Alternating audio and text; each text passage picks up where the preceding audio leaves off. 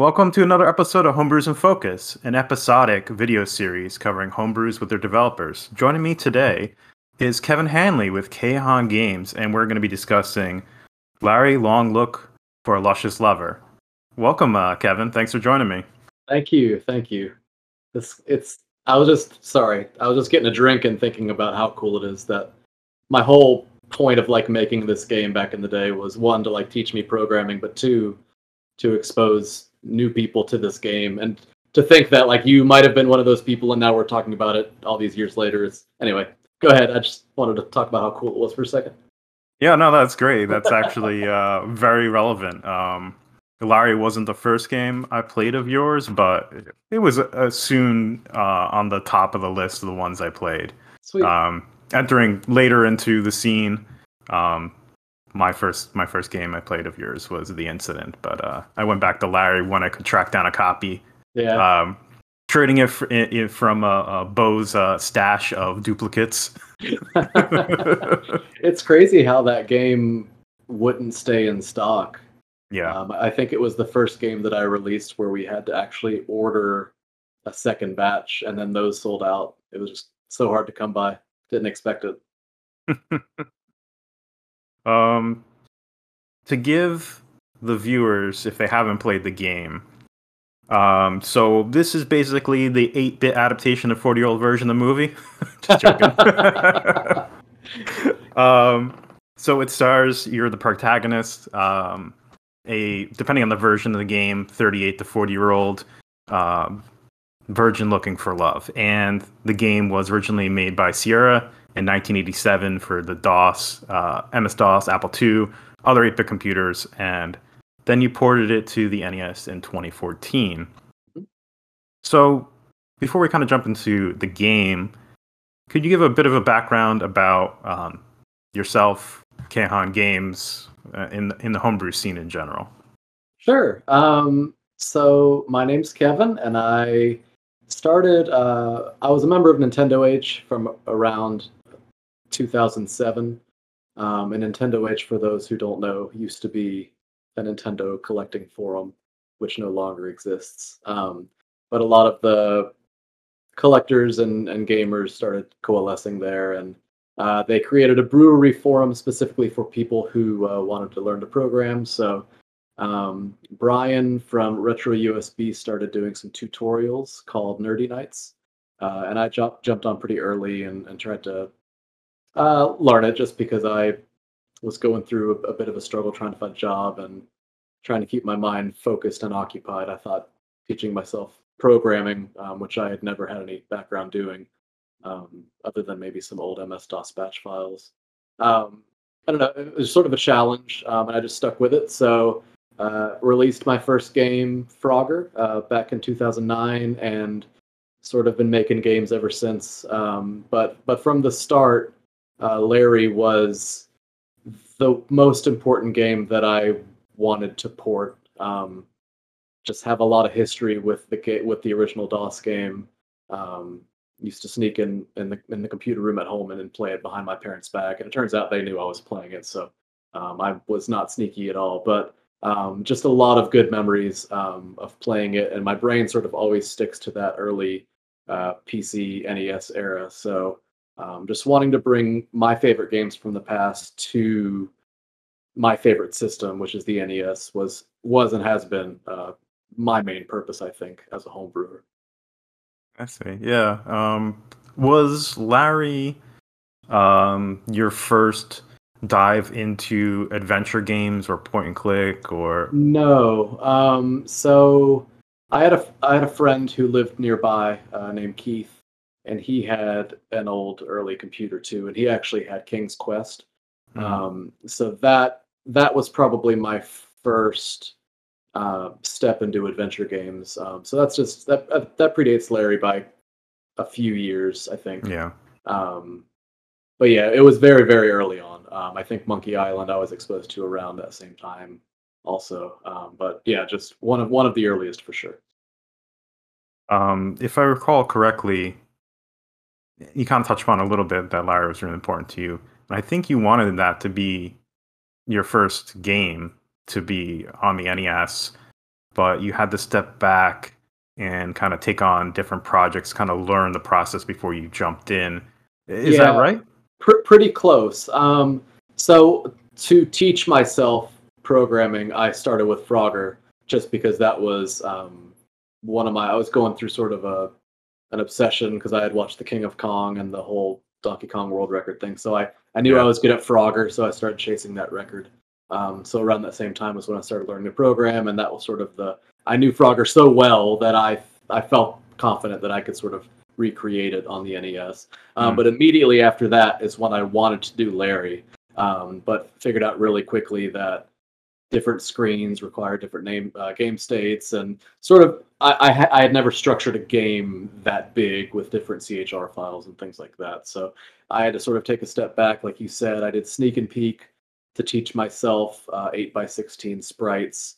And just from there, I would do another project and another project to learn another skill, but I would always try to return to Larry. So Larry started, I think, in 2010, but took, like you said, years for it Yeah. to actually come out in the end. All right. If you're all right, I think we'll show there was a trailer that you made or a promo before the release. So I think let's pull it up, show it off, and then we'll talk a little bit more, and then we'll jump into gameplay. Right?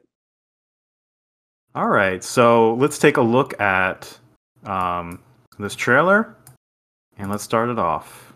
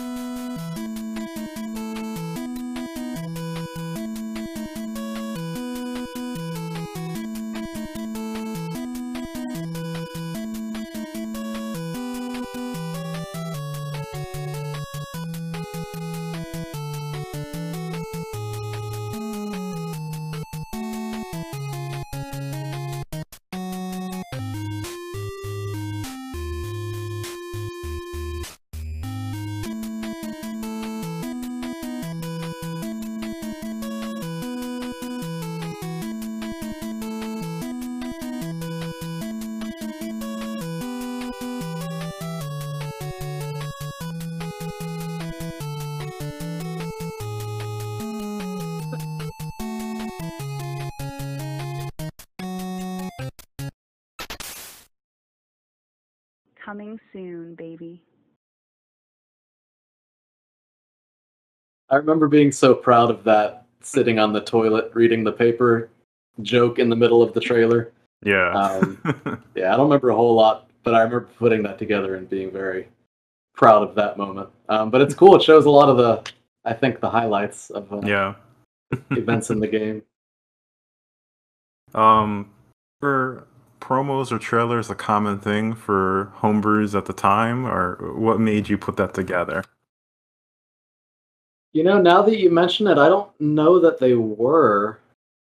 Um, I don't know. I think I was trying to. It was such a special game to me that I wanted to sort of. I knew people were waiting for it, Mhm. but just trying to sort of build on the hype. I thought it would be good to put a trailer together. It probably did a lot to spread the word. And before I pull up the actual gameplay, to kind of preface the importance of this, and I guess in maybe in your development career and for homebrews in general, your port of Larry ended up being a major catalyst for awareness of you about NES homebrew. Did you expect that kind of reception when you started the project when it was released? It ended up going to be picked up by, I think, um, Washington Post or IGN at the time, and the word really got spread. So, what were your thoughts right before you got released, and then how it ended up happening? Well, I mean, when I set out to make the game, I certainly didn't think far enough ahead to think that it would be picked up by anything or anyone. Honestly, I Hmm. just wanted to see if I could finish the game. But I knew among the forum, at least, it seemed to be people were wanting it, and it had been in development, like I said, for a long time, so people had been waiting. Um, but no, I think IGN did have a lot to do with sort of getting the word out. And it's the one game that I've made to this day where people are emailing me out of the blue, almost every other week. Someone's looking for a copy. Like somehow people are they're continuing to find out about it. So no, I had no idea that it would get to this level. And seeing people still sort of hold it, homebrews in general have come a pretty far distance since then. So to see people still consider it a good game, I think it means a lot to me and shows the power of the game in general. It's a very well designed game. It's great to hear. So if you don't mind, we'll jump into the gameplay. We'll keep talking, and then at the end, we'll kind of reflect upon it, and then we can do some more Q&A back and forth. Okay. So we're playing the 2020 version. Yes. So this has a couple bit of changes from the original. There's a factory scene in the beginning right here, which repeats if you end up dying, and then you had a couple other tweaks you made in there.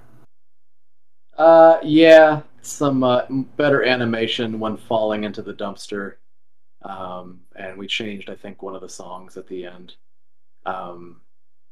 But yeah, there's just a few things that ever since it originally came out that I was sad that I didn't take the time to do. And I thought when I had finished this remastered version that I had included everything I wanted to. But there are still things that I've thought of that I've forgot to put in. But overall, I think it's a pretty decent game. Oh yeah, the taxi. Figuring out how to make the taxi work was interesting. Just because in the DOS game, you actually type where you want to go. Yeah. So luckily, there were only 4 places that you can... Well, I guess there are more places that you can drive to in the game, but you can at least get to them in the NES version by going left or right at a particular place. But fitting it to work with the controller, a lot of the things in this game is a fun challenge.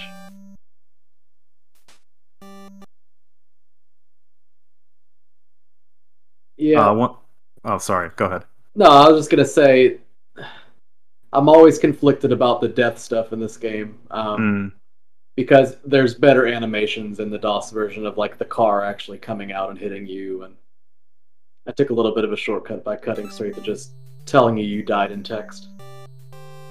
I'm gonna ask you about a couple of those things that you cut, or because you just said you kind of wish you put in, like the alley scene.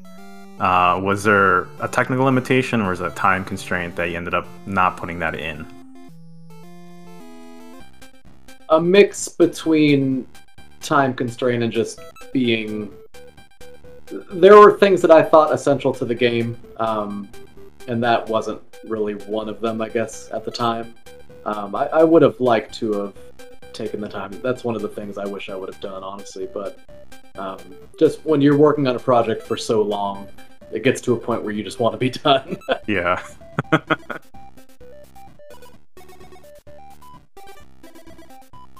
So I got together with my friend Ian, who did the chiptune music for this Call Me Maybe song. And I was like, man, what's the most annoying song you can think of? And I guess this was the hit at the time, or maybe semi-recently before then. But man, it was such an annoying song to us, so we thought it'd be funny to put it in this game. I'm reminded of, this is probably dating myself or you.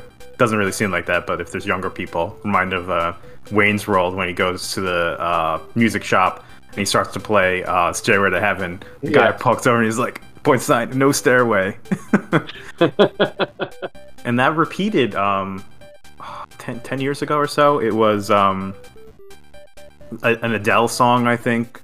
It made news at the time, yeah. I don't know if it was Adele. It was somebody.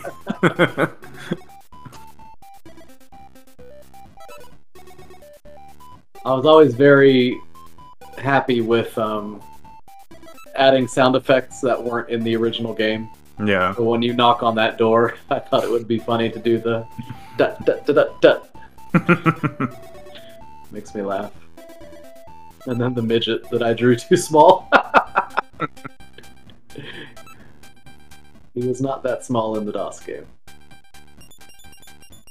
And then learning the various spellings of whiskey. Like, there were very weird things that I learned while making this game. Yeah. Sometimes whiskey is spelled with EY, sometimes it's Yeah. just Y. Different countries do it different ways. So weird. How did you find the spots to insert your special twist or things into the game? Like, you had to make some choices for constraints or things like that, Yeah. but you still found ways to kind of insert things here and there that were you. Yeah, I think that's sort of a almost selfish thing. You wanna honor the original game as much as you can because you love it, and that's the reason you want more people to play it. But you're investing so much time in something, and you can't help but want to put little inside touches here and there Yeah. that I don't know, show that it's personal to you.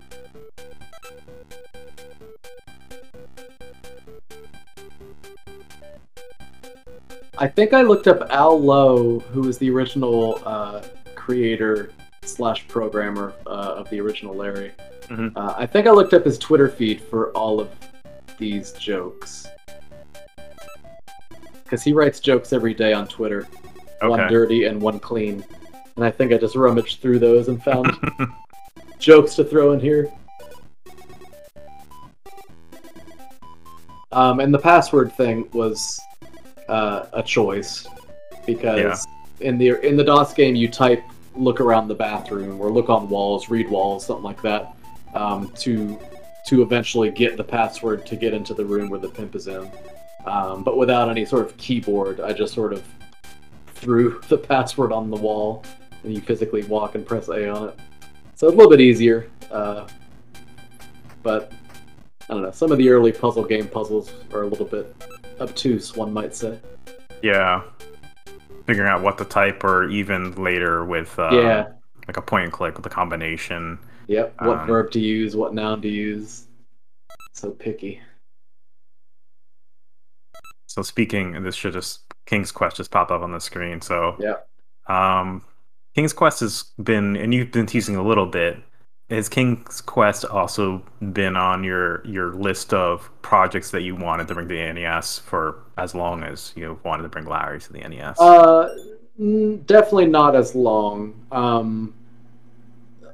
King's Quest was the first adventure game that I played, but I never owned it, so I didn't have the time investment that I had with Larry. So it was more of it's kind of important to me because of it sort of shepherded my interest in what types of games I was wanting to play down the road. But just it's an important game, and I think that like Larry, a lot of people missed it. So being able to bring it over to the NES is something that I just want to do for game exposure, because I feel like there are certain games that console players missed, and maybe they don't understand in context the importance of them. So Yeah. just another game on the list that I'd like to do.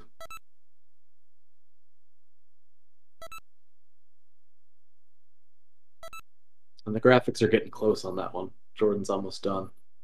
So who knows how soon that might be coming out on the NES.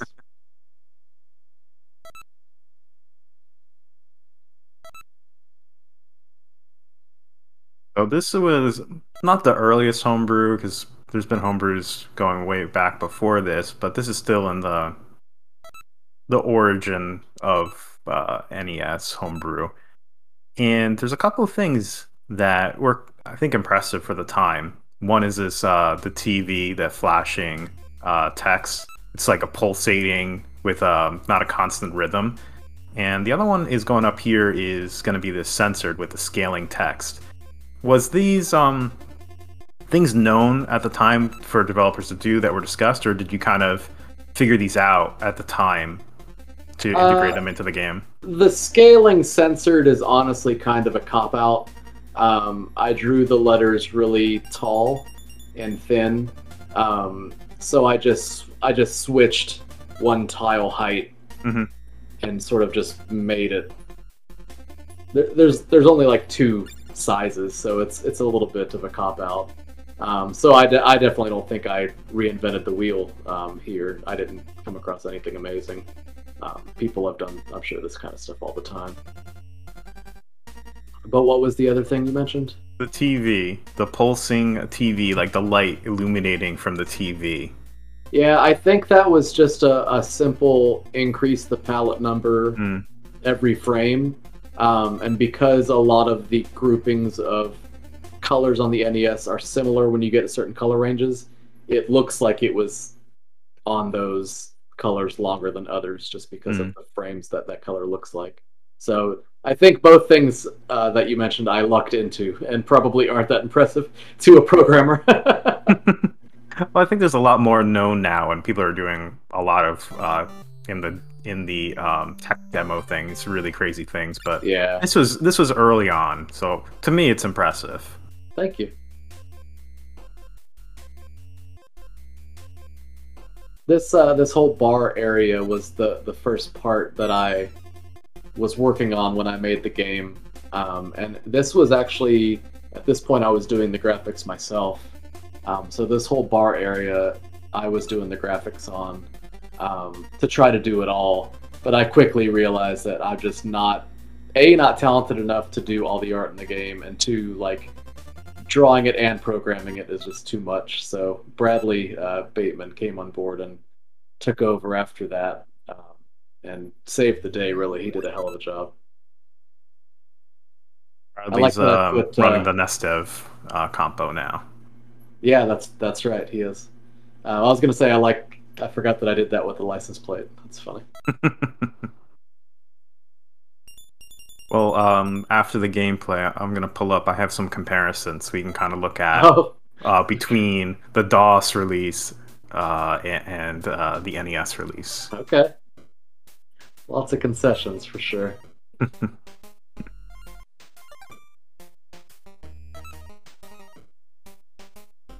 Some of these jokes are so lame.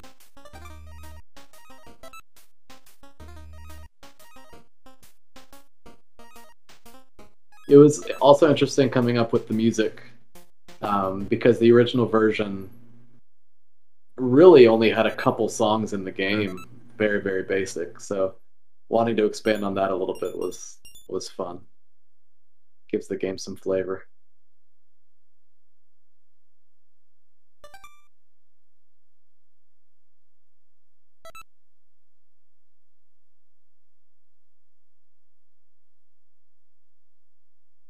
Oh man, the animation on the disco, it's one of my favorite things in the game. I just love the way that looks, and the graphics are so big. I don't know, I don't see a lot of things on the NES that look like that. It's so cool.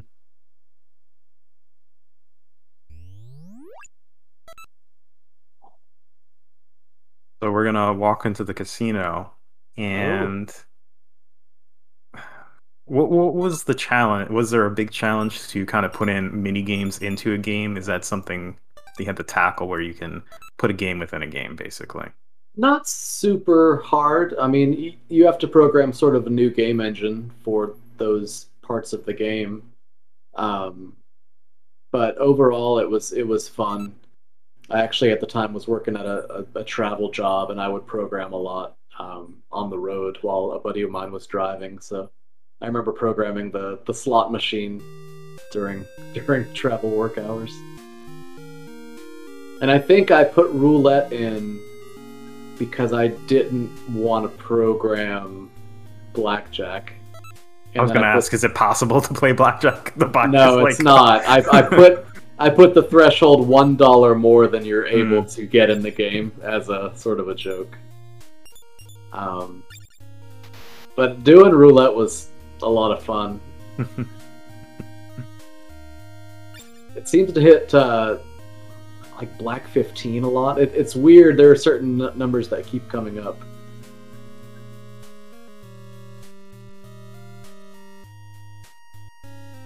Man, good memories.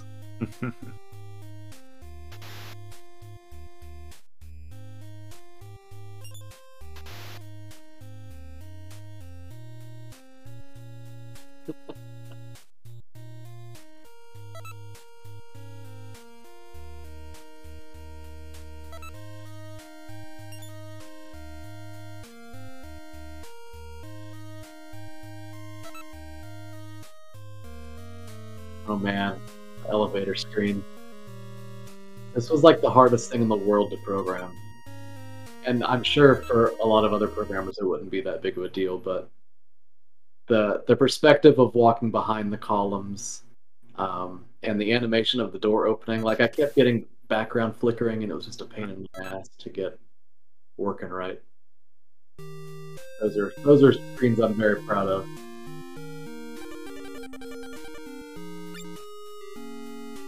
This pause or where it redraws actually helps this a lot because I watched playthroughs of the original Larry for DOS, and the screen transition is instantaneous, and Yeah, the elevator climb is not as successful as I think this one is, just because either the pause and redrawing the screen or something. It gives you a second to kind of understand what's happening. yeah. And I really like the fade in of each screen. I think that just adds a touch of, I don't know, it just looks nice.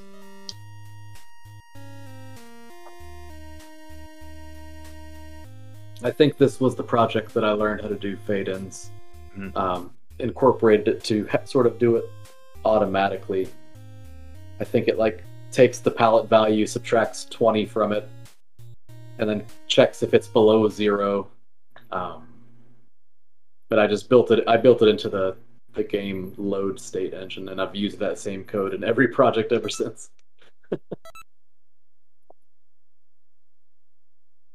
So every time you get into this taxi, it makes a joke. The tiny taxi. Yeah. What's the story about After I drew it, I realized it was just small. Like it's the scale of the taxi should be bigger, but that would start introducing flickering if I made it wider. So that's as big as I could have made it, unless I made it background tiles, and there was palette stuff that I would have had to figure out. So just sort of a joke to play off the fact that I didn't want to redraw it bigger.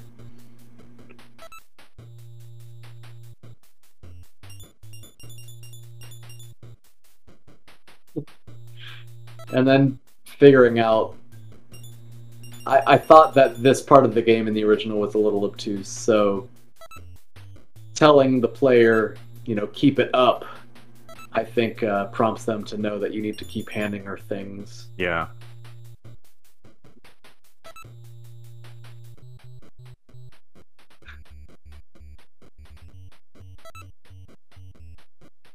I probably should have made him move out of the way so the sprite overlap wasn't wrong at that point, but lazy.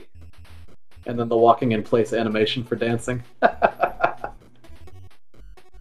think it's good. It's not until okay. You watch the DOS one and you're like, oh, the floor lights up. That's Yeah. when you see the difference. Yeah, and like the sprite animations of them dancing, like I can't imagine how long that took Al Bailey and the original programmers. Like, it's just insane. I'm sure they had scripting languages to handle a lot of it, but Yeah. so many sprite changes and scale changes, and it goes on for an entire song. I was like, I'm not doing that.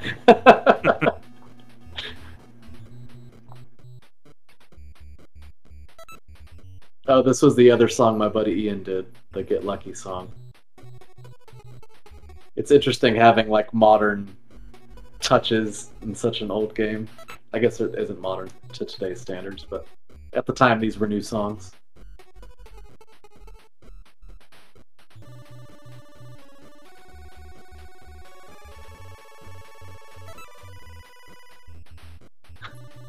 I love that the guys are all still looking at the direction that she was sitting.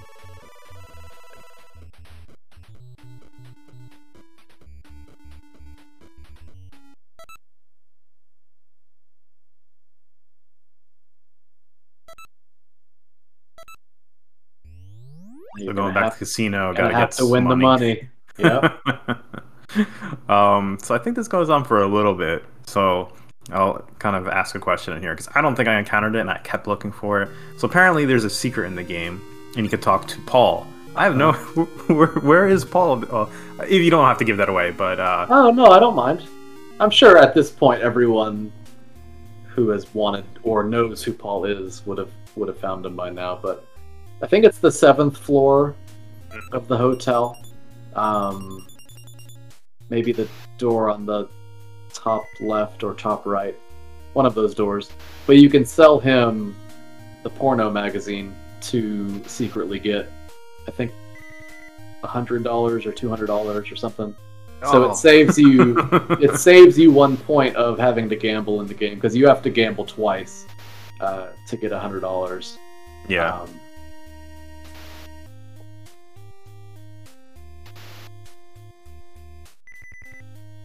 What made you put him into the game? Besides solving that issue.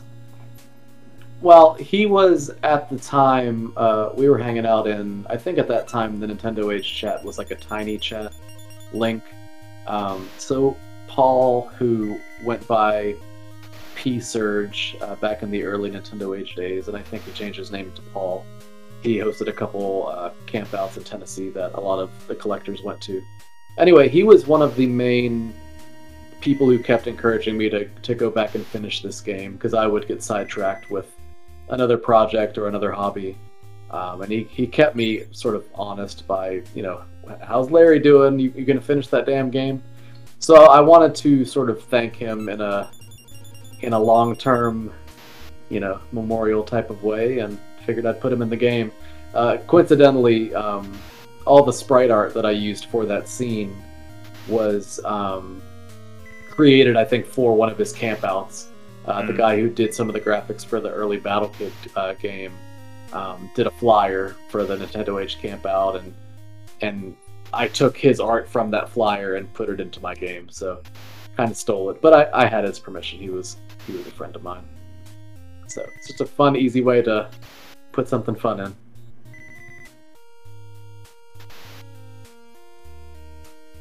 Dang, you're doing pretty well. I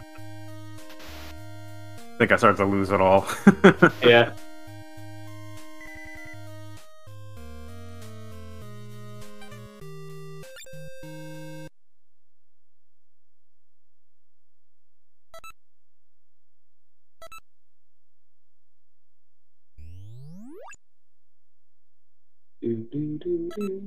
Going back to the disco to pick up the girl, and then we're going over to the chapel.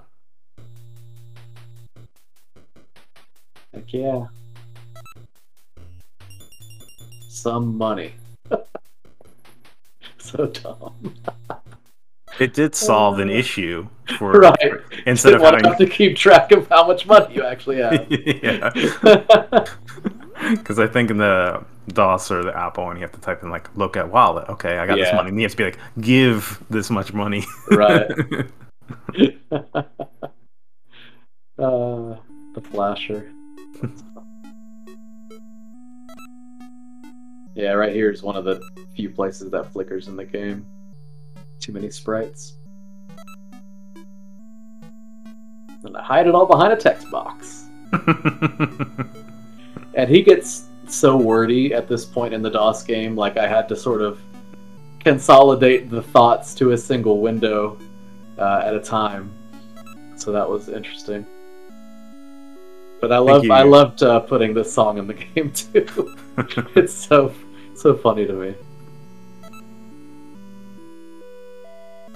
I think you had to do similar consolidation in the bar as well. Make some choices there to kind of get it down within a reasonable scale. Yeah, get the point across and fitting my very basic text window that never changes size. I love that. I love doing... I don't know, there aren't a lot of like three-dimensional games like this on the NES, so like seeing depth perception, anytime I see that in a game, I get really excited. Back to the casino. Gotta pay pay the chapel. Everyone's wanting their dang money. Ooh. Lucked out there. Dang, triple bar on the first try. That's awesome. It's gonna get wordy again. Oh, that's right. That's right. I did do that. Whoops.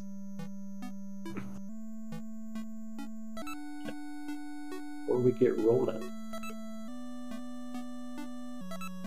Man, Brad did such a great job with this art.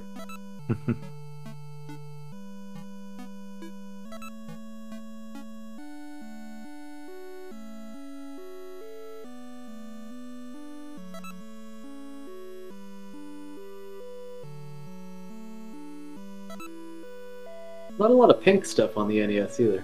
Looks cool. No. I can't think of any, actually. I was like, oh, Kid Icarus? No, there's no pink. Maybe Barbie or Yeah. Little Mermaid? I don't know.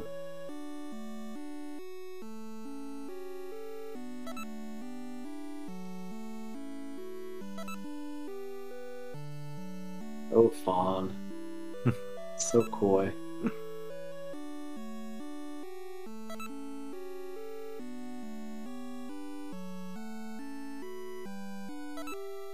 So I played this a few times, so my little, for the viewers who've never seen this, I had my little revenge, not leaving much in my wallet. Smart. Get her while you can. Cabaret.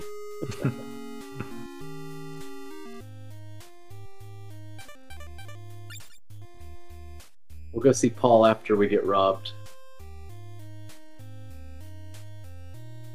Yeah, you keep the magazine, right? Yeah, she just takes your money.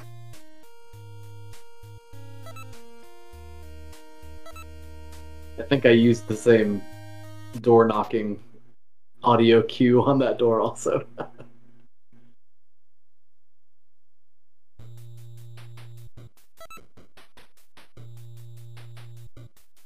tried to make a generic rap beat for this screen. I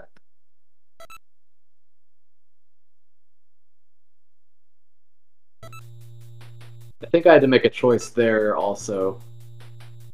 I don't remember exactly how the commercial is read in the original game, but I tried to make it a little more obvious.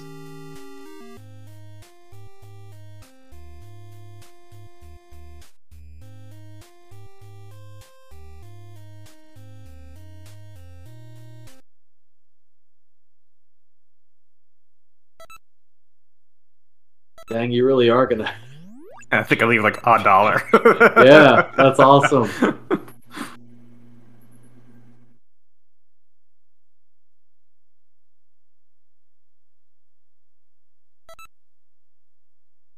Even to hotels.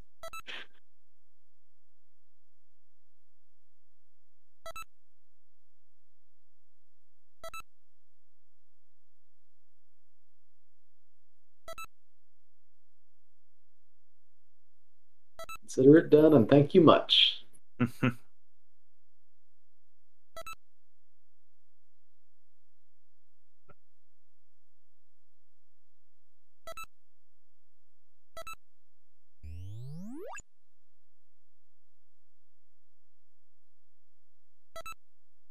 Oh, she gets more than $1. She gets $8.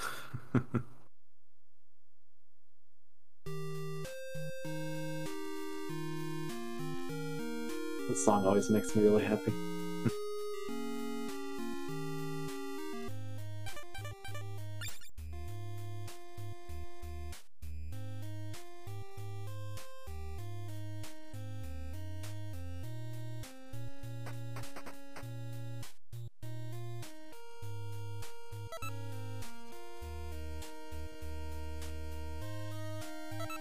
Such a mean joke.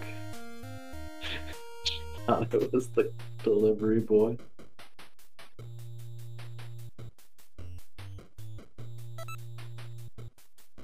Go get it, Larry. Your time has come.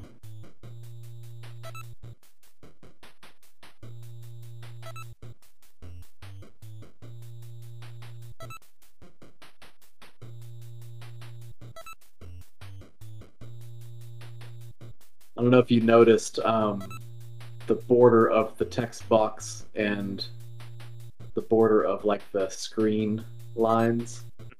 is not a consistent color between all the screens. Oh, I did not notice that. It goes between like white and gray, depending on what colors I had to use.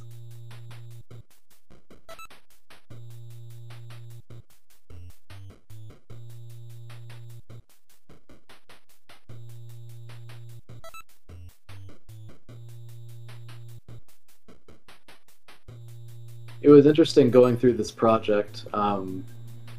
Actually, it probably predates this project when I would go back to play this game, because growing up, I only had the first disc of the game, so I would get to the taxi, and I didn't have the manual either, so I wouldn't know the destinations that you could type to go to. So I never got out of the bar area. So going back to play it as an adult, and actually seeing the rest of the game was fun. So you'd be sneaking off to play this The when you first fell disc. behind. The scandalous bar area that I never saw anything else of. I think in the original game, if you don't pick up the rope right there, it's sort of a game-breaking Yeah. feature where you can't get back in the room. But I think in mine, you can go back in it. I don't remember. I feel like people were trying to get me to do that. I don't remember if I did or not. I think you have to revert back to an old save. Oh, really? Yeah. So I didn't concede. Held to my guns. Oh, you're not gonna go see Paul? No, I did not know about that. I was like, where is Paul?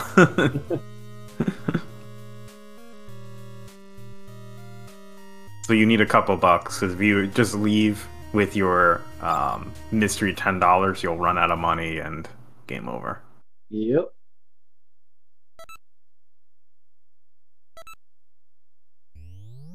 Talking about how you would keep replaying the beginning, and I was thinking back about how I guess when you're younger, you'll just replay the same thing over and over again. And I only had the shareware version of Doom. And I think I had a teacher, and he was really into Doom. And I'm like, oh yeah, I'll bring it in. And the next day he's like, this is just the shareware version. I'm like, yeah. It's the game! Yeah, I mean, back then there were just less things to play. You had what you had, so Yeah. you would sit with these things for hours. Man, Doom was so fun, though. I remember the early days of dialing into like a friend's modem to play games like that. It's so cool.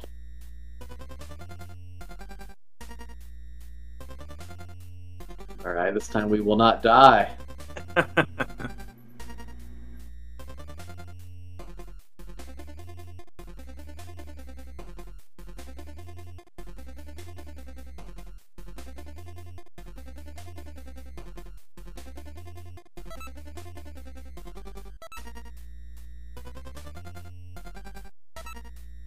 I always thought it was weird that you would die if you don't take off the condom if you leave the room.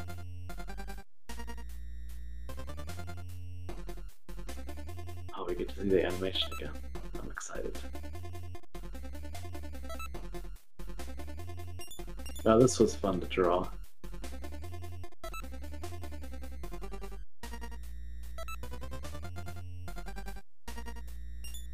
Anything not angled straight on the NES is very interesting to draw. Things on angles are fun. I love that he lands face down the second time.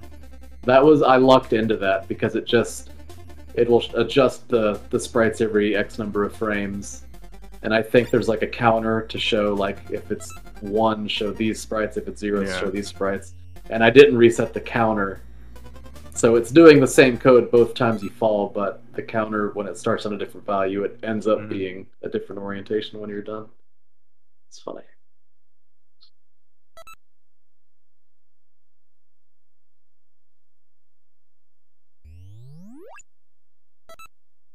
Alright, getting to the end game.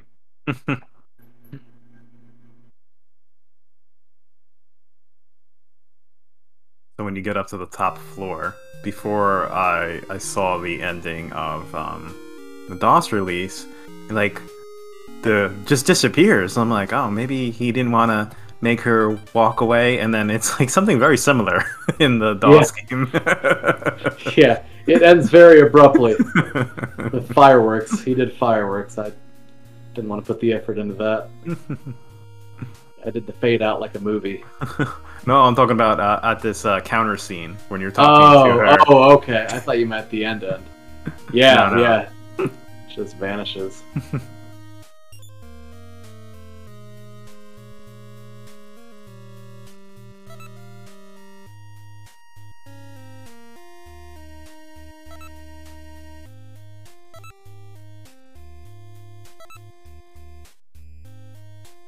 True to her name.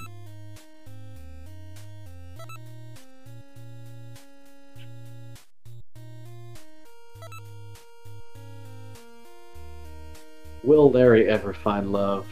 And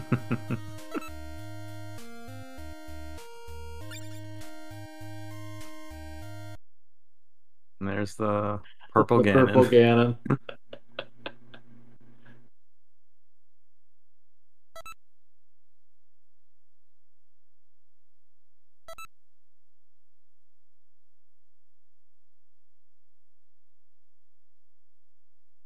And this is something that you changed with Engagement Edition, the text Yeah. there about NA. Yeah. So many memories and so much of my life I spent on that forum, and just to know that if the forum didn't exist, I would have never learned to program. It's crazy to think about how a simple website will change your life.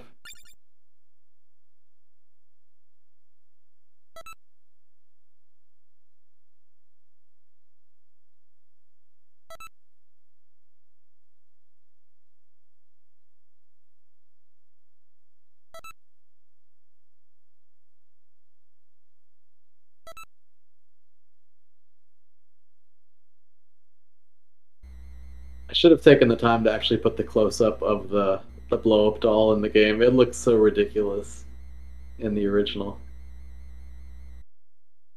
That was so long, baby. I like the water animation too. I think that looks pretty cool.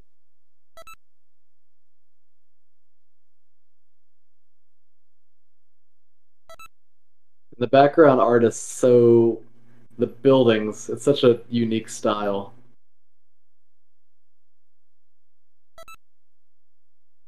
This how you finish this. This was something the first time I played that was lost on me. I had to look it up.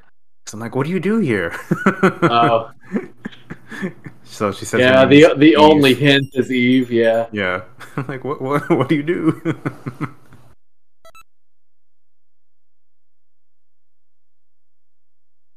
Freshen that breath.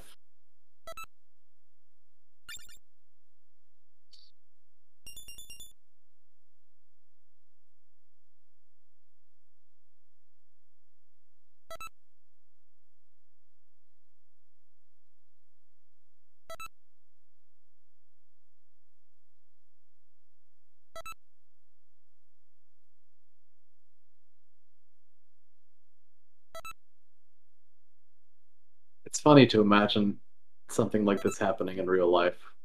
Like a girl just chilling on her roof. A stranger walks in. It's crazy.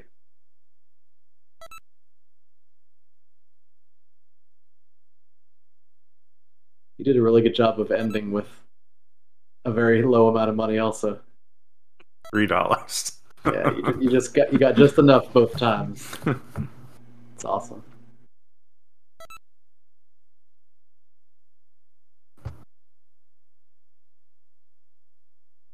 Oh yeah, and the slow fade out.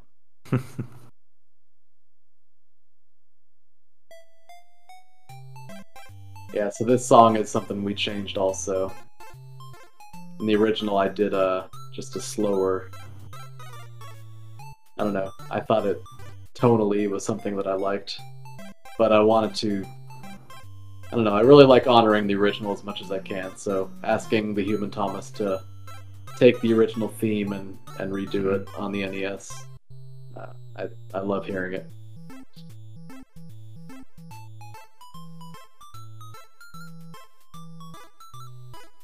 So to scroll through of everyone who participated in the project, and there ended up being quite a large amount of beta testers. Yeah, I mean, like I said, there was a lot of interest in the game, and I really wanted to do this one right. It's funny. I think I was taking applications. Like I wanted to make it official, so I'd take applications to be a beta tester. So I made this little sheet that people had to fill out and send to me. So I wound up picking these guys, and they were a great team. It's crazy.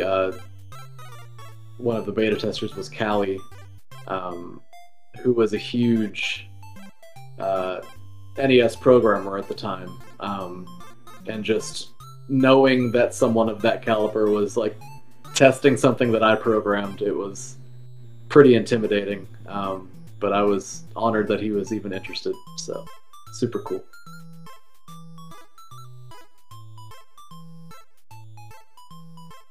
Special thank you to Rob Bryant and to Brian Parker, which I think you've mentioned several times. Some people that you really looked up to in the early in your career, as far as people in the scene.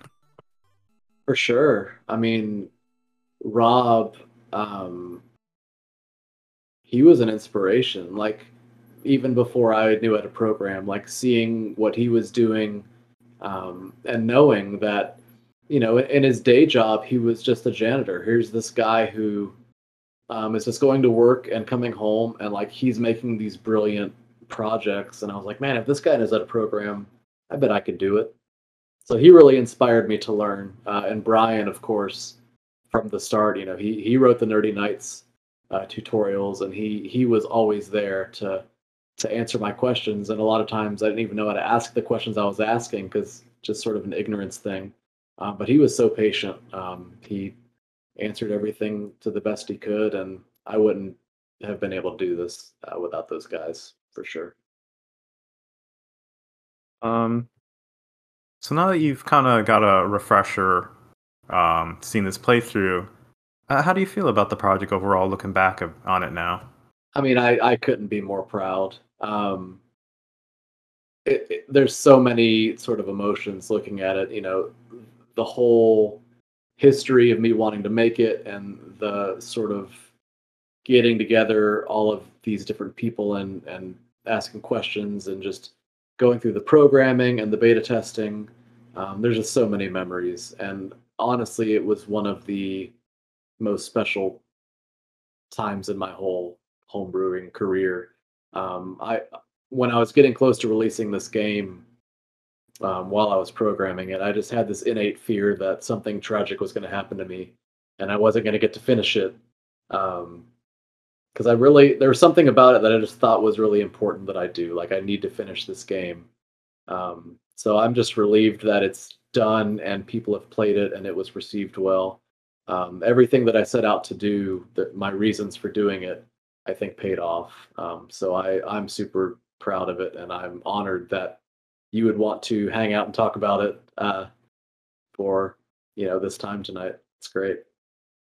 It's really nice to hear that it was such a special game for you to make, that you can look back on it and be really proud of it. And Yeah. it sounded like it came at a well placed time in your life, that this had an impact on you and was important. Yeah, I mean, it pushed me in a lot of ways to grow as a programmer, as a game developer. Just I don't know, it's hard to put into words. It was just sort of a seminal project, and I've made quite a few games since then, but I still think it's among one of the most important games that I've done, both in how it was received and what I'm most proud of. I love that I did it, and I love that it's gone over so well. Is that what made you come back to the project years later and then release the Engagement Edition, which had some. It wasn't a remaster, but put in some extra things and gave an opportunity for more people um, to buy the game and play it. Throughout the years, the game grew in popularity. Like, I just wanted the game to be done when I was working on it. Um, and I didn't really expect it to get as popular as it got. So when people kept buying it and requesting it, and I don't know, seeing it played by other people throughout the years, there were just certain things that I thought, I wish I would have put this in the game. I wish I would have put that in the game. Just minor things that bothered me. So putting some extra things in that I always wanted to, plus putting some more copies out there for people who never got a chance to buy it, in its first iteration. It served a couple purposes, but I'm really happy that I was able to take the time to tweak it a little bit. It really had it still had a large crowd looking for it because you ended up having the two on the Engagement Edition. You had to do two blocks of sales of it, Yeah. and sold out quite fast both times. Yeah, and even after the second time, people were still clamoring for it. Like it's just crazy. The name recognition alone, I think, of Leisure Suit Larry, like people when they hear it's on the NES, it sort of blows their mind, and I love that it sort of got to this level where people they desperately wanted it enough to log on a website at a specific time in hopes that they can, be one of the first ones to buy it. Um, I love it, man. I love that it did this well. So besides the two releases, the Engagement Edition and then the regular release in 2014, you also did a big box edition akin to like big box PCs. Um, why was that important to you, or what made you kind of? And you did this for a while to do these big box editions. So it came with a red cartridge, numbered, and it also came with a beer bottle named after the bar in there. I think, and it says Neo Delfino Brewing on it. Right. Yeah. I think when I got to this game, a lot of people were offering limited edition type stuff for games they were putting out or reproductions they were putting out, and it just seemed like people were just cashing in on calling something limited, putting a number on it, and asking outrageous prices. So I wanted to sort of hand create something that maybe felt a little bit more substantial. Who knows if I succeeded or not? I guess that's up to the consumer to decide. But I figured out a way to build something in a bigger box. And when I was putting it together, Justin, who goes by Neo Delfino, who is a home brewer, beer maker, offered to do some brew, some beer for the game to include with the limited editions. So it was something he just loves to do automatically, and he volunteered to make those and send them my way. So it was cool that we got to offer a beer for each version of the limited edition. And I don't know how legal it is to ship liquid across the country and world, but we rolled the dice and didn't get busted. It must have been important to you because in our private conversations in the past, and I think you said this publicly, but you don't really have a habit of keeping a lot of your own releases or special editions. However, you kept the beer bottle. That's not true. I actually, I want to say one of the beer bottles that I shipped wound up getting destroyed on the way, so I wound up sending that person my personal beer bottle. But years later, actually last year, Kev Bott, who was one of the original people who had the limited edition, he got out of collecting and he wound up shipping me his beer bottle. So I have one again, but it is the one that he had. Okay. I think that's the one I ended up with everything minus the beer bottle. Sorry, Well, but it's cool to have it again because yeah. it's funny. It's something that I didn't initially consider from the start including, but it wound up being such a unique item that Yeah. I'm glad that I have one again. It's cool to I'm look I'm at. happier you have it than I have it. I think it's more important for you to have it. Thank you. Um, so let's I guess step back a little bit and let's talk about um Leisure Shoot Leisure Larry. um, so if I recall correctly, you ended up trying to get the blessing of Aldo. You reach out to him. How did that exchange go, or what was the takeaway from that? So yeah, at the time I couldn't figure out who had the rights to the game. So I found Al Lowe's email address because he has a very active online presence. He's very proud of the Leisure Suit Larry games that he did and worked on in his career. He hosts websites, answers questions. I actually sent him my original DOS box through the mail, and he wound up signing it, sending it back.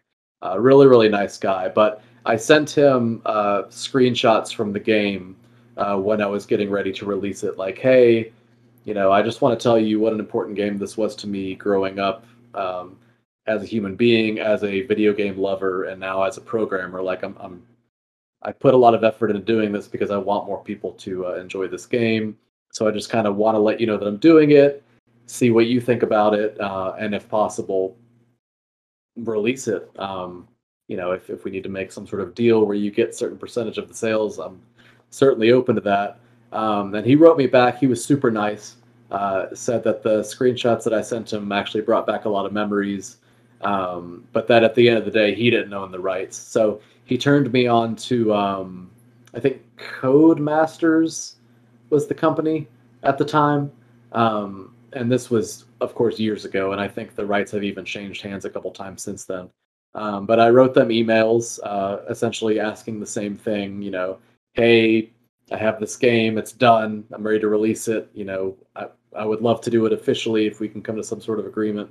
And they essentially never wrote me back. So I took that as they don't care enough about either the project or I'm not going to sell enough copies to even worry about.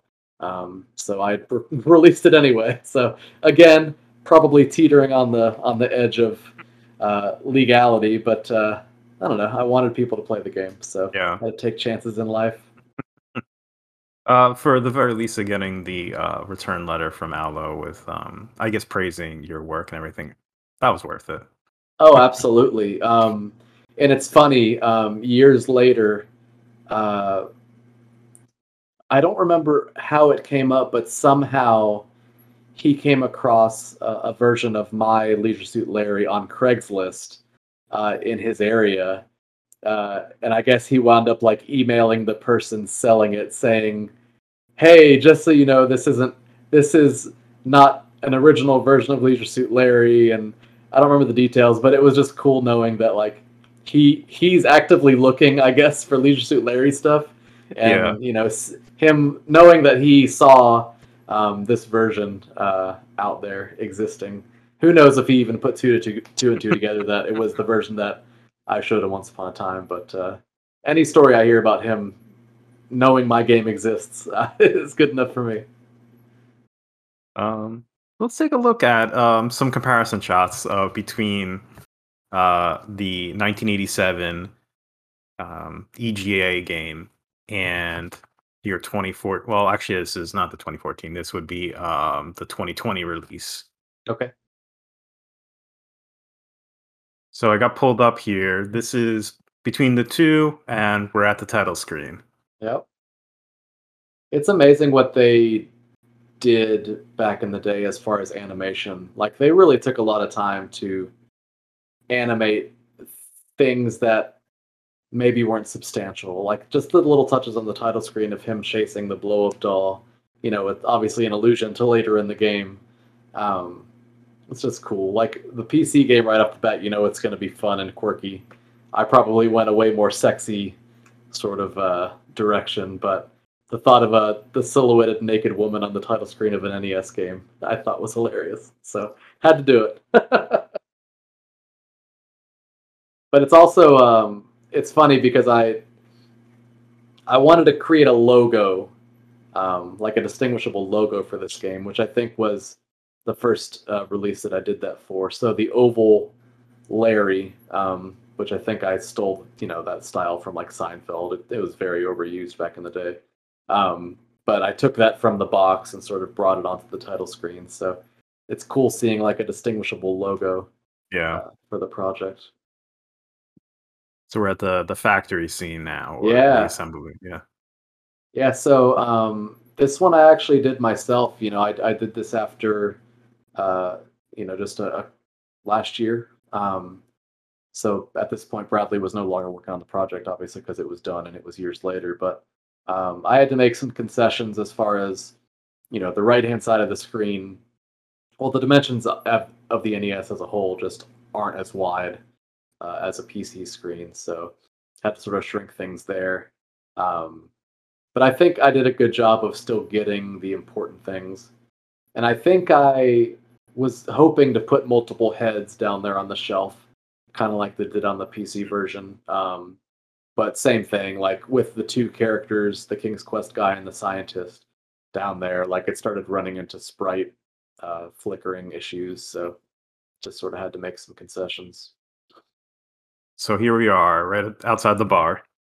Yeah, it's funny because I one of the early Nintendo Age members' name was Uncle Tusk, who was a good friend of mine. So changing the name of the bar to Tuskie's, I think was me thinking, hey, maybe this is enough to avoid being copyrighted, being sued for copyright infringement. So changed the name of the bar. Still wanted to get the flickering O of hotel in there. And with the taxi, in the PC version, it animates on and off the screen. I don't remember the details of why I didn't choose to go that route. But yeah, you can see that the taxi is obviously stationary in my version. And I didn't do the light pole. That would have been cool to put in there. Maybe I ran out of sprite tiles or background tiles. It's interesting, and as we go on to the next ones, it starts to be seen that you, I guess, had to make some creative decisions about perspective or things to cut off, and Yeah. it's interesting to see that as it goes on when you see them in the side by side. It's interesting because this is the first time I think I've seen a lot of these side by side, so this is interesting to me. And I think the moose head was something that we added in the engagement version. I don't think that was there in the original. But they did a new Larry game, I think in 2016 or 2017, and they have this scene in it. And the moose actually comes through the wall, like the rest of the moose is on the other side of the wall. It's just funny to think about now, but it's just such a funny shape that I really wanted to put it. I wanted to get it in the NES version. That was one of the things that bothered me from the original, not having put that in. Yeah. But I would have also liked to put the fan in. The animated fan in the original it has a cool vibe. And I'm sad I couldn't fit that in there. So walking into the hallway in the back towards the bathroom now. Yeah, that's pretty close. I'm actually surprised how well I did. I guess the perspective is a little different on the NES version, not quite as low. And I guess the guy doesn't look super. He still looks pretty tiny in my version. But yeah, it's cool seeing that side by side. Now into the bathroom. Pretty Yeah. close. Yeah, so you can see I put Ken on there to make it obvious, like, Yeah. hey, go look at this, maybe it's important. But yeah, that's actually, the mirror's a little bit small, but man, even the squiggles are kind of the same. I'm pretty proud of that. And when you enter into your game, I believe the ring sparkles in Yeah. the sink. Yeah, because that's one of the things I never knew when I only had the first floppy disk. I don't think I ever got the ring, so I want to kind of make it a little bit more obvious that something's hiding down there. So we got the password, and now we're in the pimp's room. Yeah, it's a lot squattier in mine. But yeah, I wish I could have added a lot of this detail of like the crummy walls and the brick. Um, I guess I forgot that that's so distinctive on the PC version. Um, As like as a player, you never see these side by sides. right. Just Yeah, it's not as apparent. it's really cool. Actually, the angle of the stairs is pretty close. I'm proud of that. That's nice. Now we're upstairs. Oh yeah, I don't have the railing on the stairs. And I moved the candy. Interesting. Color of the bed. Huh. That's so cool. I'm glad that you did this. This is really, really neat. Sometimes it's as you see, you kind of see the things you did and didn't do, but then also it kind of might jog your memory of like, why did you move that candy? Yeah, I think it was a perspective thing. Hmm. Since this was very early on in me programming the game, um, I the Larry sprites were at a specific memory range, Hmm. and putting other sprites in the game, I would have had to sort of rearrange where those sprites lived in memory as far as to show different perspective. So I wanted him to always be in front of the candy. So that moving it up there was an easy way to do that because you can never be higher than that point.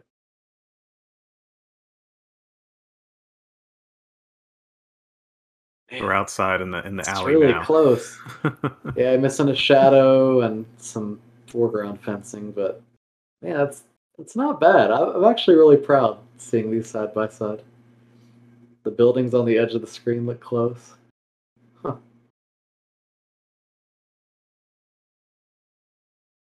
In the taxi now. Oh man, it's so much wider. It's nice. Very Yellow, roomy. yellow is a hard color on the NES. There Yeah. aren't a lot of good yellows. Um, I almost started believing that this looked yellow, but now seeing it beside a real yellow, it's like so muted. It's also depending on like, what system you're playing on or what emulator you're playing on. There's a whole Yeah, bunch of, not to get a deep dive into it, but the NES palette, how is it actually displayed? That's yeah. And what's wild. I think white is in the palette. No, maybe white's not in the palette with the yellow. I'm just trying to figure out why I didn't do the reflection on the trunk. Hmm. I think it works well enough though. Yeah. Oh Now we're wow, outside the you Quickie Mart. lose everything in the window. I didn't even realize that. That's crazy. But yeah, the NES can only handle X number of tiles per background, so we had to make a lot of concessions about this. That would have put us over the limit. But man, that's crazy how much you can see through the PC version. Oh, and then we moved Yeah. the phone, probably because of perspective. Hmm. Interesting. Okay, we made a more distinguishable sign. But all the products behind them, man. It's crazy how much livelier. I guess I forgot how busy the PC version is. Yeah, but when you look back at like a lot of the NES releases of games that were on Oh yeah, PC, a lot they of were these they same were things dumbed had to down. happen Yep. Yeah, the for a NES lot isn't of good for. complexity or Yep. colors. Yep. So cool. Okay. Just a little bit more zoomed in. Yeah, outside the casino. Those plants are nice. Yeah, you can You got really the go ahead. I was gonna say you got the sign really good. It really in a static image doesn't come across, but you got the Right. flashing of the sign to show Yeah. very well. Brad did a very good job with that. And I think he even went so far as to like tell me which colors to Mm. animate to make it look best. But it's funny, you can really see here with the taxis side by side the size difference. Hence the tiny taxi. Now we're inside the casino.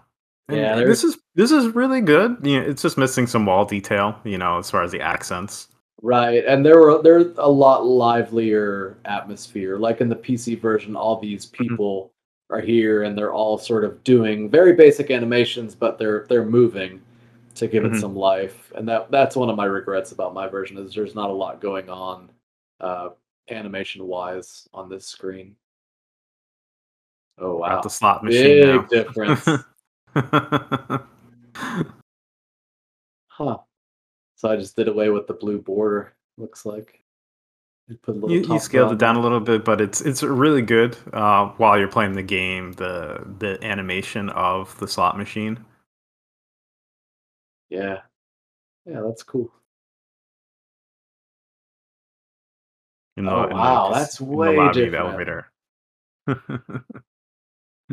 Huh. It's And things you he don't realize, until you see yeah, them the side by side. yeah, not at all.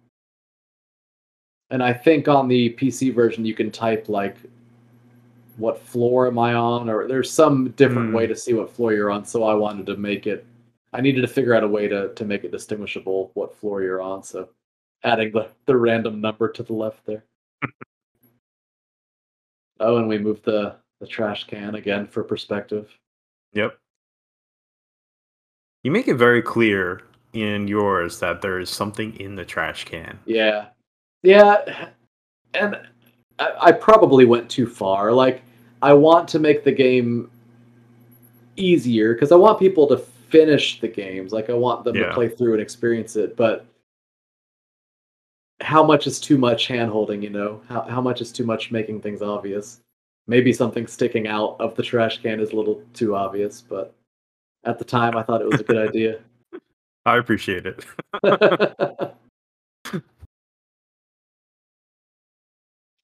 Oh wow, this is really close. Hmm. A little bit wider, but man, all the perspectives are there. Yeah. That's nice. Oh, You I can could have even put say on your version, your chair rails or the acts of them are better, I think, in this situation. yeah. I'm pretty sure this is a screen Brad did. He did a hell of a job. I was just looking at the candles. Like I feel like I had that would have taken a single sprite. I could have added candles. I'm bummed I didn't do that. That would have been an easy addition. But I never stopped to look at and pay attention to the other one. You kind of like look through like what's the most important, the Yeah, capture, like the yeah, feeling of the game when you're going through it, and in that right. way it's very successful. Wow, he even got the last letter of the neighboring business. That's really cool. He did a good job with the upper part of the disco sign too, the way it sort of angles upward. Yeah. Stuff like that's really hard with tile-based graphics. He did a really good job of giving it some dimension there. Now we're inside the disco. Oh, okay. We couldn't angle one of the walls because of the dance floor. That's really interesting. The top of the PC version looks like Tron. That's funny. Oh yeah. That's close though. Yeah. I mean, we're missing some blues on the wall, but it's really nice. Outside the chapel now. Wow. Man, that's so good. He did so good, man. Got all the words on the signs. They match the style of the background buildings. Like it's just so nice. Yeah, it's like inserting details in there, could have easily cut out the background of the city. Yeah. I don't think anyone would have faulted you for that, but it's nice that it made its way into it. Yeah, it adds a little bit of ambience, I think. And now we're inside the chapel. I wonder why we used purple instead of maybe because of the red and the heart. We wanted to distinguish it. Mm. It's pretty close though. Yeah. And it's funny I don't think the sprites look too much worse on the NES. They're chunkier, but I think overall it Hmm. gives you the same feel. Yeah. In the Yeah, hotel room now. that's great. Missed some of the outside detail, but the angles of the like banners on the ceiling looks really good.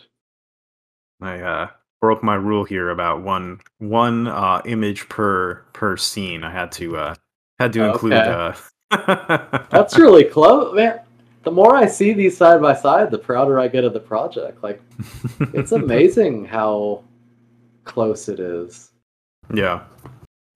I love the expression on his face. Just the big old open black pixel area. It's great. Mm, Oh now we're wow, at the top. I forgot there were other doors on the PC version. Mm. Yeah, big concessions here. Had to redesign a little bit. Oh, and you lose the top of the elevator. Interesting. I think it works great though. I'm Yeah. super happy with it. And we had to put a button on the wall because you can't. I guess we could have just let you hit A on the counter, but that's just so, I don't know. Putting a button there, I think, works well. Yeah, I think this is one of the things you did to kind of inform the player a little bit, because if you go up to the top floor before you have the pills and you go to the button, she says to you from the counter, she's like, don't touch that, or you're not allowed to touch that. So that Right, kind of informs you like, oh, this button's important and I have to come right. back to it later. Nice. I will take that as a win. All right, and now we're in the suite, in the Man, outside room. he did such a good job with the muted colors where it's screened or where the window tint Yeah. is. That's so good. And yeah, we must have ran out of tiles for the art, so I used sprites for the Purple Ganon area because that was the big joke on Nintendo Age at the time was Purple Ganon. So secretly throwing it randomly in this game was it was a choice, but I think it's hilarious. Looks great, man. I'm so proud. Now we're in the back room. Yep, very very close. Just losing some color, but man, Yeah. overall, it's so good. The zebra bed looks great. Even the folds, the wrinkles in the folds were the same. Yeah. That's man. I'm gonna send that guy another message. Tell him how thankful I am. Man, you even got the angle of the blow up doll the same. That's pretty close. I think I drew the sprites. Um, that's cool to see side by side. Huh.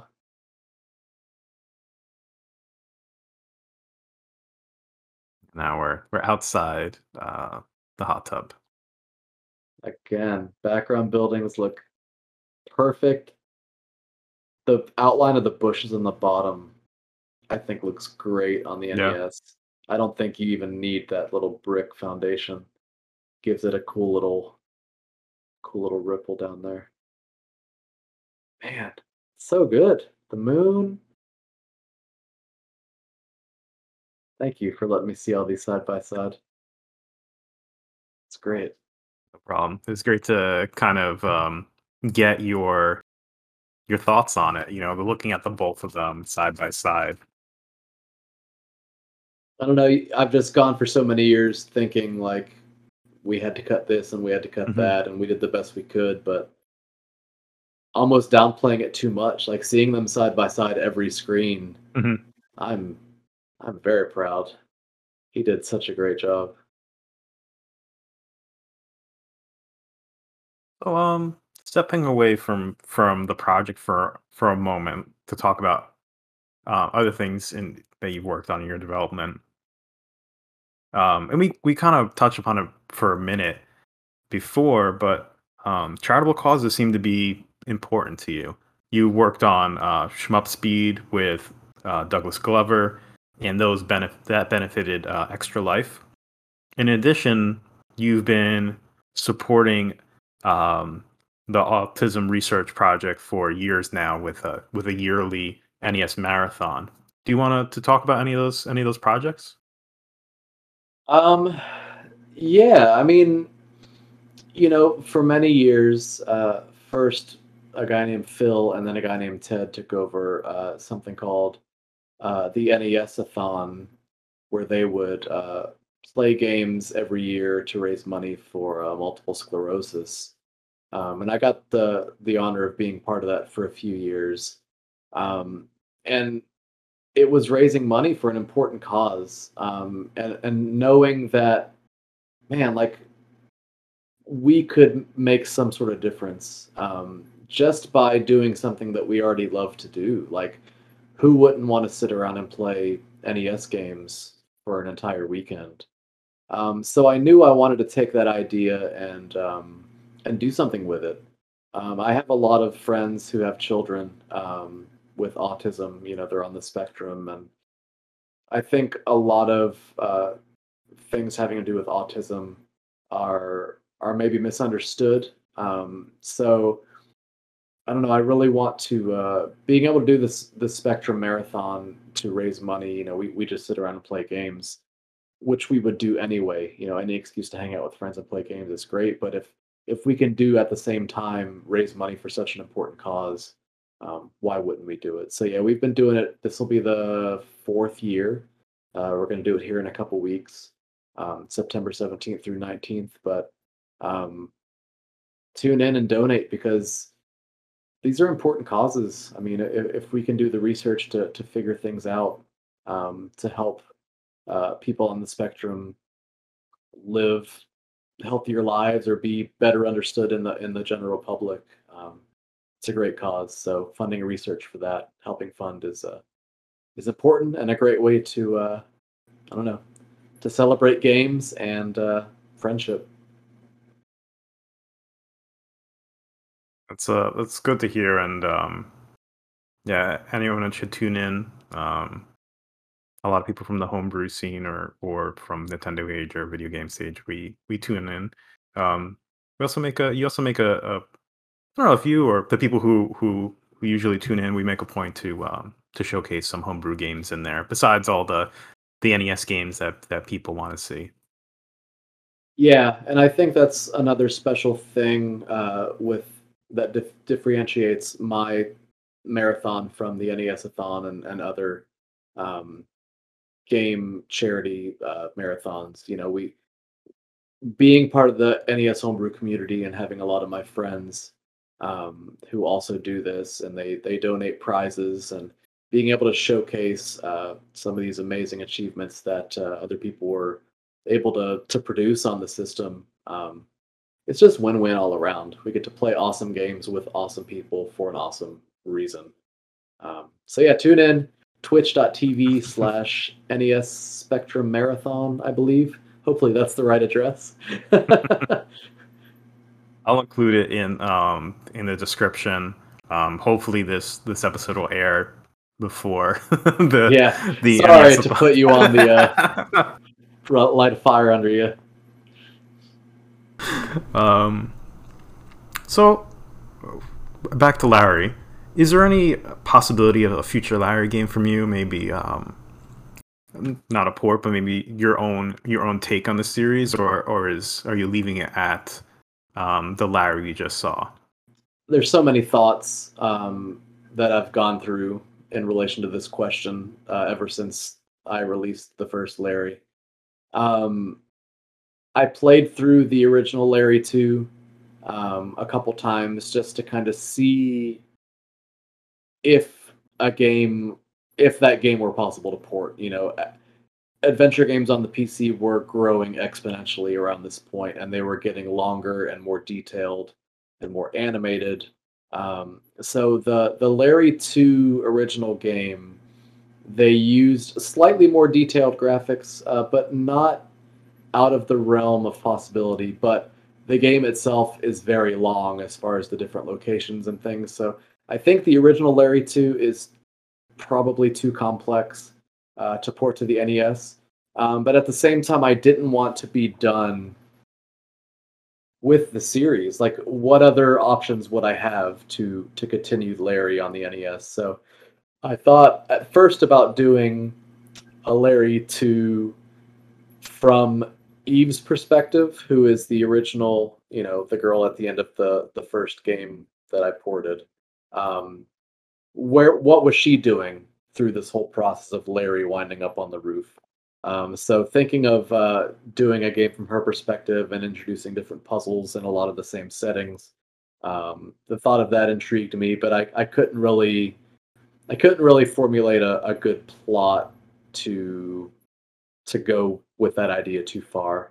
So then I wrote a pretty elaborate storyline, an original story of if I were to take what happened in this game and move forward with my own ideas. So I wrote a script, fleshed out a game idea for that idea, and went so far as to actually commission an artist to do some work to try to get that game off the ground. And it stalled decently quick. Just finding a reliable artist who was able to put forth the time. It just didn't pan out at that time in my life, and it might be something I return to down the road. There's a couple other games that I want to maybe take care of more, but I would love to return to this whole world and come out with a new game. I think the story that I wrote is good. It's not quite as bawdy or naughty. It's probably more on the sensitive and lovey-dovey side. But I thought it was a unique idea, so hopefully one day I'll be able to put it out. I can see that working coming off of this game because even though, and I think this even gets into at the time of the release in 1987 from Sierra's version of the game, a lot of people thought, or not condemned it, but some people were not carrying on the shelf, and that quickly changed around as opinion got out there. It wasn't really, and maybe this is my own thoughts, but it's not really someone looking for a one night stand or trying Right. to. There's, I think, a little bit more there to it, and it's interesting to hear that your sequel could be going into that a little bit more of what's behind Larry. Right, because pretty quickly in the official timeline, I feel like Larry as a character, his heart is always kind of in the right place, but Hmm. his execution isn't great for one reason or another. But after the original Larry, things were still very up in the air about the type of person he is and where his morals lie. So he really was looking for love, and to sort of explore what he could have been if he was a little less, here I am, ladies, and more like, okay, I found the love of my life. Can I tell a backstory of, maybe Eve as a younger girl and her time in high school? And I don't know. There's this whole world that we can explore, that I'd be curious to dig into at some point. But I don't know. The thoughts of what could have been, and I love a lot of the later games. So don't get me wrong. I'm not trying to change the world of Larry because I'm unhappy with it in any way. There's just always the curiosity side of alternate timelines of how things could have been. That stuff interests me. Yeah. Is your love of adventure games, is that what pushed you to kind of work on, well, King's Quest is in the works, but your own game with not exactly in the same strict genre, but Netscape or NEScape, where you kind of brought in that point and click kind of adventure, bringing more of the games that you liked to the NES. Yeah, it's interesting because a lot of people that are into the NES are into a lot of the traditional platformer run and gun type games that, there's a lot more action, and a lot of sort of instant gratification of shooting things. I've always gravitated toward more slower puzzle based games. So spending a lot of my early years on adventure games like King's Quest and Larry and Monkey Island and Space Quest 5. Um, I don't know, like puzzle games always sort of just held like a special place for me. Figuring them out, sitting down with them. Um, you could spend hours trying to figure out a single thing, but the feeling that you get when you figure it out at the end, I think, is unmatched in other game genres for me. So being that weird homebrewer who focuses on puzzle games, I don't know. I don't think there are a lot of other homebrewers working on games like this. So being able to take early game types and sort of molding them to modern genres like escape rooms, bringing something like that to the NES was fun. And yeah, there are certainly a lot more point and click style games that I am either in the middle of making for the NES or are on my radar of things I'd want to do because I don't know. I think it's an interesting divide because on the early PC gamer side of things, everyone's into adventure games, and on the NES side of things, there aren't a ton of people that are into these types of games. So, sort of introducing a different subset of gamers into Yeah. all of these games is a fun experience. We got a glimpse of that with your recently, you and Bo with the assembly line with Beyond the Pins. We got Yeah. a glimpse into what could be in store, with these modern genre blendings. Yeah, it's a lot of fun, especially with that game. We took it to a whole new perspective and almost gameplay style. We simplified a lot of things, but it allowed us to be more detailed in graphics and things like that. So there are a lot of different ways that you can pull off these types of games, and doing that game in such a short amount of time, it was fun because Bo was never exposed to these types of games growing up. So I think he goes around saying that Larry, this game is the only point and click he's ever played, even though on the NES it's not even really a point and click.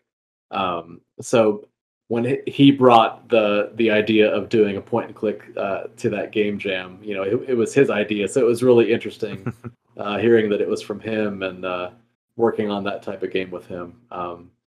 And yeah, we're hoping to maybe in the future expand on that idea a little bit. He got the itch for more point and click, but will only play them on the NES, so he needs to make them with you. Yep, that's Bo for you. So is there anything else you want to touch upon, Larry, or your current work before we kind of close it out? No, I just want to thank everyone who is interested in Larry, either back in the day or you're stumbling upon it now, finding out that it existed. Um, it's a super important game to me. Growing up, playing it and being able to take it and introduce more people to it. It's an awesome feeling, and I'm just thrilled that I was able to pull it off in the end, and that it was received so well. There would be nothing worse than like taking a game that's super important to you and then screwing it up. But thank you for asking me to do this. Seeing all these, taking the time to make all these side by side comparisons was really a treat. So hopefully we can do this again with a future Larry game. Oh yeah, I look forward to that. And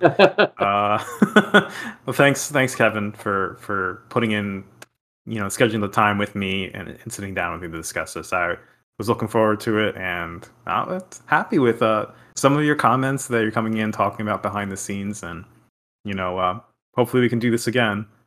Yeah, hopefully. Thank you to everyone who tested the game, and everyone that pushed me to finish the game, and everyone that wound up enjoying the game. Thank you for being interested.